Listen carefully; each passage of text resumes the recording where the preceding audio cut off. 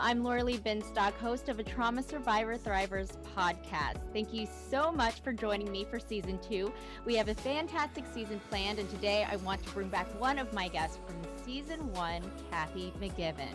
You may remember her from episode 14 on human trafficking, but for today's episode, I wanted to get into some of the other distractions hurting the fight against human trafficking.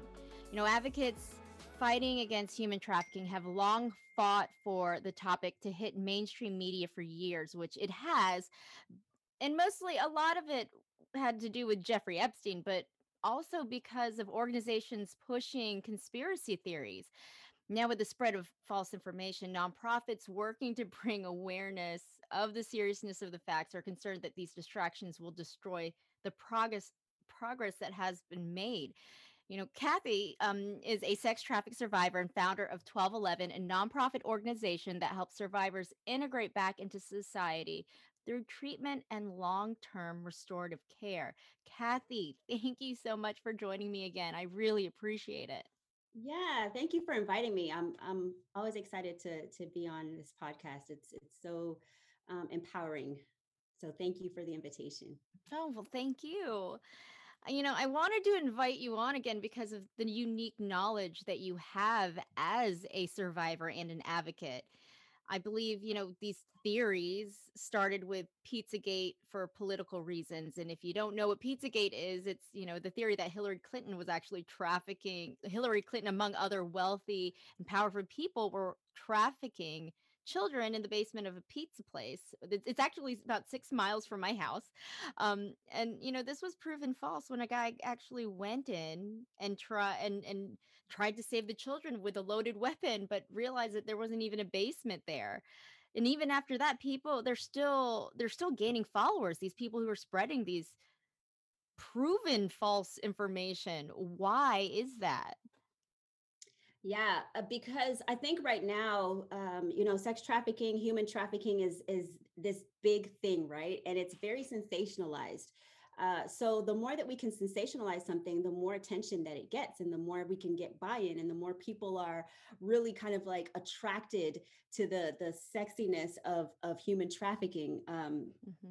So it's like, I think that blowing up these stories like that is just another way to kind of just gain um, unwarranted attention, right, to this cause, forgetting that this cause is about human lives and not just another big thing to talk about. So anytime you have like some big thing, right, like the Me Too movement, everyone was on board the Me Too movement and still is, right? But they were forgetting that this is more than just a hashtag. These are actually people that are being affected.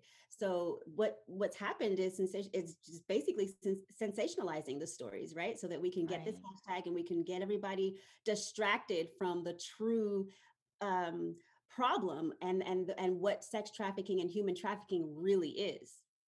Yeah, I agree. Well, you know, as a survivor, how did these conspiracy theories affect you emotionally? It's always it's hard just being a survivor and getting your voice heard, or making sure that you can be understood. And it's really difficult to even identify as a survivor of sex trafficking. No one wants to do that. This is just what we have lived, and so we kind of have to. So you get past that, and then you start sharing your story, and you're sharing your truth. Let me say that. And there's a lot of stigma around that, right? Because it's all of our stories are different. All of our stories, we came from different walks of life. Yes, a lot of some overcomers and survivors, we share that similar, background, that yes, we were trafficked and exploited. However, we all come from different backgrounds. So personally, me just getting my story believed and understood, because it's a very unique way. I wasn't being trafficked in cabinets, right, from Wayfair. I wasn't like locked Right. up in basements or anything like that. I actually fell for someone, and I thought that I trusted this individual, and I was in a relationship with this individual. Well, that is not appealing to mainstream, right? That's like, oh, okay, but can we get like handcuffs in there? Can we get some ropes? Can we like really sensationalize your story? So we have to fight as survivors. We have to fight through that, like getting people to understand, like, no, I was really a victim of trafficking. I really survived something really horrible. I know it doesn't come with the glitz and glam, but this really affected me, right? I am truly a survivor. So we have to push through that, right? And then personally, me, myself, being a woman of color, then I have another barrier that I have to push through just to get people to understand my story.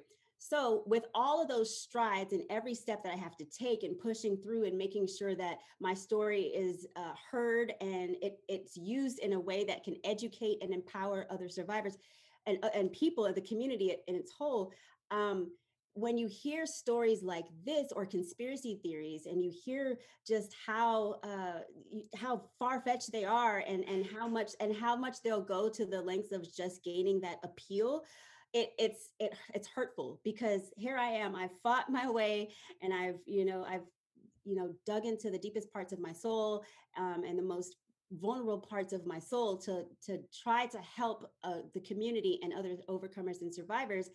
And the more these theories kind of grow, the less you feel important, or the less you feel that your voice is going to be heard. So we got to like stay focused. For me personally, I got to stay focused and fight like hell just to like, no, that is not true. Like it just creates more barriers. So it's harmful to survivors who and overcomers who can't identify with those kind of stories, because they're not real. Wow. Yeah, I can't even imagine how that is just kind of being thrown in there. And it's interesting when you just compared it to how, I mean, your story was horrific, and so they want to make it more appealing by throwing all of this other effects in there to make I can see why that would be hurtful. Are you concerned that, other survivors joining these organizations will find comfort in their cause? I don't think that they can identify with causes like that, for the majority, and the majority that I know. They they can't identify with that. But what that does, it's not just finding comfort. It's almost like disqualifying your own testimony, your own truth, because it's like, oh well, I guess I really wasn't trafficked, because that's what trafficking looks like the person being stored away and all that kind of stuff. And since that wasn't really my story, then yeah, I wasn't that bad, right? So you start to disqualify and devalue your actual truth, Mm. um, because of these things. So it's not necessarily finding comfort, but it's kind of justifying, maybe if you had doubt of sharing, or if you had doubt that you were even a victim or a survivor. Now it's a way of justifying, like, oh yeah, see, my story's not that bad. Wow. Wow, yeah.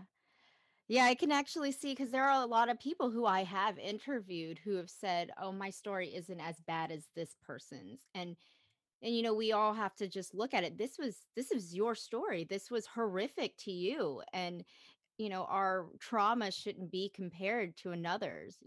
And Right. I can see how that would be how a survivor who was trafficked would feel. I Yeah. can absolutely see that. Um, as a founder of a nonprofit organization, working to combat sex trafficking and commercial sexual exploitation, have you felt or experienced any backlash from these conspiracy theories? Not myself personally, not any backlash, because I tend to stay away from those kinds of conversations, especially when you can know from just hearing the stories and seeing the headlines. It's like, okay, come on, guys. And it's not relatable to my personal story. It's not relatable to any of the overcomers or survivors that I've worked with. So it's like, okay, I just kind of, tend to be dismissive at first, until it's like, now I have family members and friends that are like believing this and Oh, wow. reposting stuff, and so until I'm in a position to have to answer questions, I don't really engage. So I haven't personally had any backlash, but I do know that other survivor leaders that have spoken out about it have received backlash, because it's like, and one in particular, Rebecca Bender. She's an amazing survivor leader, amazing overcomer in this space, and she I guess, responded to some of these conspiracy theories, and there was I think she said that there was a comment on her social media that was like, well, you're just one perspective, and basically saying that her opinion didn't matter because whoever these conspiracy theories are, or their followers, they're saying that we know better than you, and that is so like belittling to the person that have walked, not only the person that have walked those shoes, but the person, to someone that's been in this fight before the headlines even got involved, before, when there was no hype about trafficking, when there was no like big funding for these agencies, which there still isn't, but when there was no like hype around it, there were people fighting, and there were people on the front lines and fighting for victims and survivors every single day. So to be told like, oh, you don't really know what you're talking about because it's just one experience, that's completely like, that's a slap in the face almost. Mhm.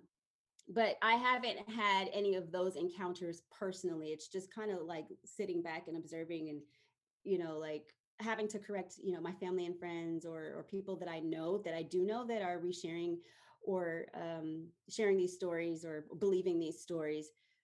But thankfully, no, I have not have any backlash, me myself. But I'm ready for it. If anybody, I'm Y- ready for it. Wow. Yeah. Well, I thought that's interesting because I've read that Cindy McCain, she's also fighting to end human trafficking, and she's getting frustrated with these conspiracy theories, saying that they're despicable. But then, the conspiracy theorists have actually accused her and the late Senator John McCain of being traffickers, after they tried combating the misinformation.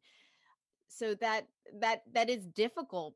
So how does anyone, especially these advocates who are working so hard to fight human trafficking, how do they set the record straight? I mean, you just told me that this woman was told that, yeah, that's just your perspective. we just have to we just have to keep educating our community in the capacity that we've been given. Honestly, as far as really fighting these conspiracy theories, it is exhausting, and there's so much work to be done.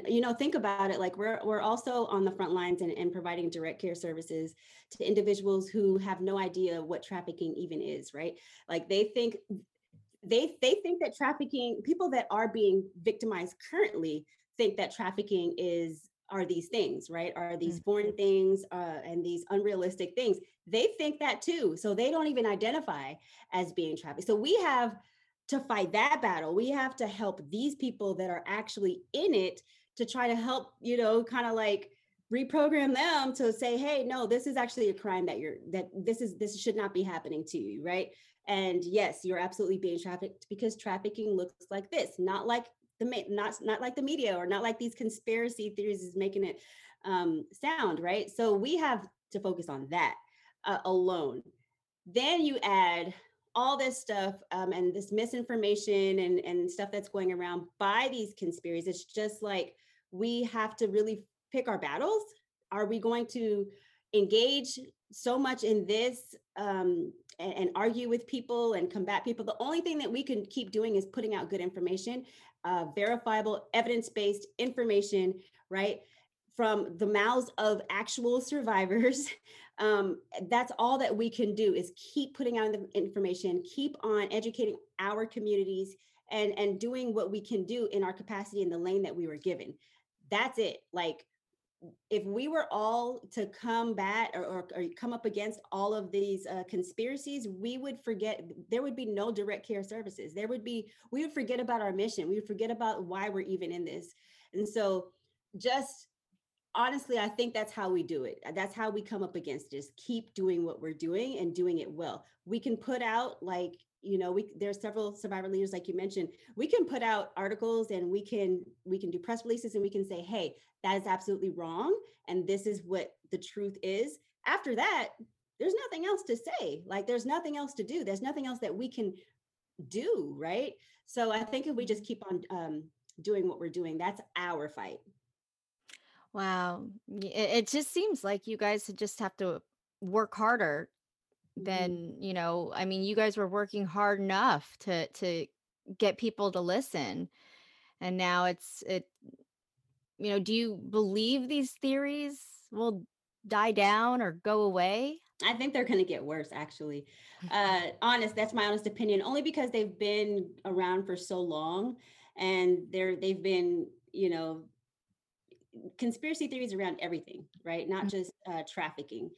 So whenever, as the movement grows, I think people will try to latch themselves onto it. And so these conspiracy theories will keep attaching themselves onto it, right? These conspiracy theorists will always find a way to kind of like make it more than it is. I just think we have to prepare for that, and we have to be ready for it, honestly, because we're always going to have this. Like, we're always going to have people that want to sensationalize a cause and a movement. And I really believe that the anti-trafficking community, the anti-trafficking movement is going to grow. And I think that we're going stronger in numbers. I think that we're really overcoming some obstacles and making strides, as a community. And so as we do that, it's only expected that we're going to be faced with some opposition. So I think that we just need to be creative in our ways and our tactics on how we're going to, again, just keep focused, stay focused, and combat and kind of like dismiss some of those things, and just protect our not only our survivor community, but protect our community that we're trying to educate, the community of allies that are passionate and really have a heart for this movement. Protect our children, protect our families. We really just got to try to be innovative and figure out ways to protect them from all of that outside stuff. Yeah, I mean, I've had friends who have shared their thoughts about the human trafficking and how they're like, I can't just stop and I just can't not do anything about it. Um, but their mission is to expose what they believe is the truth. And so in saying to them, I was just like, well, there are actually, if you're worried about people who are being trafficked, there's tangible ways to do it Mhm. that that will be more helpful than just exposing whether you think it's true or not. I mean, you're just talking instead of doing something. What are some of the things that people can do to get involved with the fight against sex trafficking? Absolutely. The first thing that I would encourage anyone who has a heart for this is to get educated, right? So, really find those anti trafficking organizations and agencies within your own community, and get to know your anti trafficking community. That's law enforcement, that's nonprofit organizations, that anyone that is fruitful in this movement, that you can find really good solid information from, is where you would start. So once you start there and now you start educating yourself, the more that you educate yourself, the more that you'll find that there are actually practical ways, a bunch of practical ways that you can get involved. So from a high level, like legislation, so you can write your legislators, right? And you can figure out what bills your agencies and your anti-trafficking community is advocating for, and you can jump on those bills, and you can sign petitions, and you can meet with lawmakers and all that kind of stuff. You can also have on a lower level, they're all high level to me, but like on a more boots on the ground level, you can partner with survivors, is what I call it, and that's just getting to know your survivor community, again, through your anti-trafficking agencies. Figure out what they need. The direct care service providers are so, do huge work, a lot of work. I'm talking about on a grand scale work, right? But their organizations, their agencies are staffed with like 6 people, maybe five, Mm. if they're lucky, right? And so we have these small, tiny organizations doing grand work. And so, yeah, we need partners on the ground with us, doing the work. And you can just contact them and figure out, okay, what is it that you need? Is it fundraising? Can I host an awareness night? Can I can I come and teach? Can I come tutor? I'm a financial coach. Can I come teach financial literacy to individuals in your program or even your staff? Am I a wellness coach? Can I donate some hours to your staff and to your survivor community? There's so many ways that people can get involved. It's anything, the way that I put it is, think about however old you are, right? If you're, I'm not going to say my age, but if you're like 30, right? Think about what you've had to do those 30 years to accomplish what you have accomplished today. What did you have to learn? And who is your community? Your parents, probably your family, your whether it be your biological family, your adopted family, whatever the case may be, friends, colleagues, classmates, all of these people helped you kind of mold you into who you were today. Well, what are some of the things that you learned from everyone? You learned possibly how to cook. Maybe you learned how to sew. Maybe you learned how to, again, you're good with finances. Maybe whatever you're good at. What is it? What are your natural skills? You take that, you take what it took you to get to where you are in your life today, and you say, okay, these are the skills that I can offer, right? Maybe I can bring that to the fight. With you and your podcast, right? You have a gift of public speaking and bringing people together and educating communities. That is how you are. That is your fight. That is how you are engaging this anti-trafficking community and giving back. There are so many ways to get involved. But I guarantee you that if you get with some good folks in your community, anti-trafficking community, and figure out, just ask them, hey, I'm here. This is what I'm good at. How can I use it? What can I do? You'll find a place. You'll find a place in it. There's so many. We have so many needs. Fundraising and is number one because we're like struggling here, right? We're trying to like solve the world's problems on like a Kool-Aid budget. So so yeah, that's one of them for sure. And then again, I would start with education. You have to know about it before you actually get into it, because just being compelled to do something is not enough. This fight is grit and grind, and so but yeah, we welcome anyone that wants to come along and join arms with us. Amazing. And I know you did I know in last season we talked about kind of fact and fiction, kind of the truth, and you brought that up, that you can't just be compelled to do it, you need to be educated. Just briefly, before I let you go, could you talk about some of the things um people can some of the misconceptions, just kind of straighten that out. Just, I know there's a lot of them, obviously, especially with these conspiracy theories, but this is, like we talked about, this can happen in your neighborhood, in a small, you know community. Yeah. What can people look out for? Yeah, so the biggest misconception is the whole white van thing, right? Like there's just going to be these two bad guys and they're going to hop out and they're going to kidnap you from the grocery store and they're going to take you away. Now, I'm not going to say that that could never happen or doesn't happen or hasn't happened. Yeah, absolutely. There are people that have been abducted and kidnapped. So I don't want to, you know, water that down. However, and when it comes to human trafficking, when it comes to sex trafficking specifically, a lot of times it's not a stranger that is your exploiter or your trafficker. It is someone that you know. It is someone that trust, that you've built some kind of relationship with, and they are your traffickers. It's familial, right? It can be in your family. So they turn out to be your traffickers, not this stranger, right, that's going to come and take you away, but actually someone that you know. So that's like the biggest misconception, is that it can happen, that it only happens that way, that it only happens through kidnapping or abduction or something like that.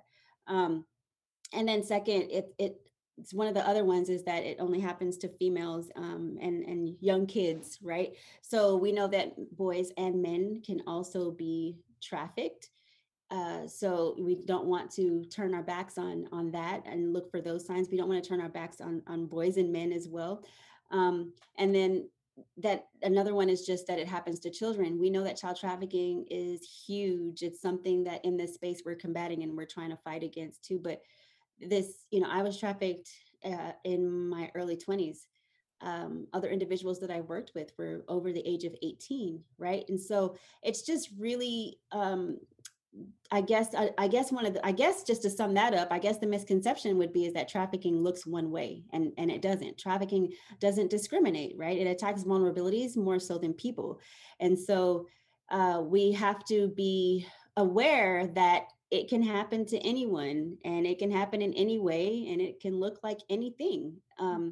There's really not there's really no evidence and hard facts of like a type of trafficker or a type of victim, right? There's no, because there's so many unreported stories. There's so many things and so many people that are involved in this thing that never come forward. So I think I would encourage people just to not think that it looks a certain way or whatever mainstream is putting out. That's 9 times out of 10, that's not how someone is trafficked. That's not what the real story is. If you really talk to survivors and overcomers of trafficking, you'll understand the different avenues and the different ways that people are trafficked. So there are some signs and red flags that people can look for, especially if it's a friend. Again, 9 times out of 10, just like Jeffrey Espin, his victims were still involved in community. His Mhm. victims were still in families and school and going to the store and blending in with regular people. Um, so if we wanted to use that image, just because that's a big story, what people understand from that perspective, they're blended in. Victims and survivors, we're blended in with people. We're blended in everyday life a lot of the times. And so by understanding and learning some of these red flags, you'll be able to identify. So one of them is like when you have, if you know someone that, is in a recent relationship and this person is being really possessive or controlling over them.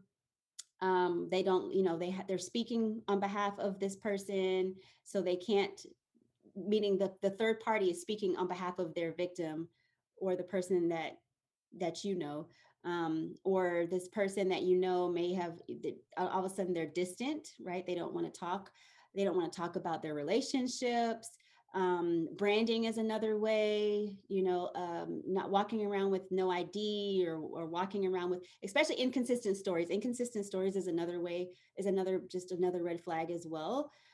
Just because a lot of times victims and survivors are just kind of like day by day in survivor mode, like survival mode, literally. And so their stories change. Mhm. Um, Obviously, bruising and marks and stuff like that are obvious signs, but withdrawal is like is a sign that you can't really physically see, but you can kind of pick up on. Um, and then just that whole, like if they have unexplained money coming in, and that this person doesn't have a job, or they won't tell you about their job, right? It's like, yeah, I work for customer service, right? Just something really vague, but it's like, okay, how are Yeah. you paying for all this with that kind of income? There are several signs, and I don't know if I shared it with you last time, but I am more than willing to share with you some of the signs. And just a simple Google search, I would say look for government agencies that have some of this information, because that's going to be your most reliable source, probably, especially Mm. if you're not familiar. Polaris has some really great information. There's some Okay. agencies that have some really great information on how to look for the signs in your own community. Amazing. Well, thank you so much. Is there anything else that you'd like to add? No, just a huge thank you, right? Just a huge thank you to you for bringing this to light. I really encourage people to, man, you really need to be involved as far as like getting the information straight, getting the facts straight before you start sharing some of these stories. If there's a story that pops up on your timeline or in the news or whatever the case may be that you're not sure about, I would encourage people just to connect with a reliable source. So if you're not seeing it like on a government agency, or it's not being promoted by your anti-trafficking agencies that you've learned to trust, then don't put it out there. Don't reshare that information, Yeah. because it's false information. And the more that we share, because I'm going to impact my community, right? I'm not going to see people that you see. I'm not going to be able to impact people that you will impact.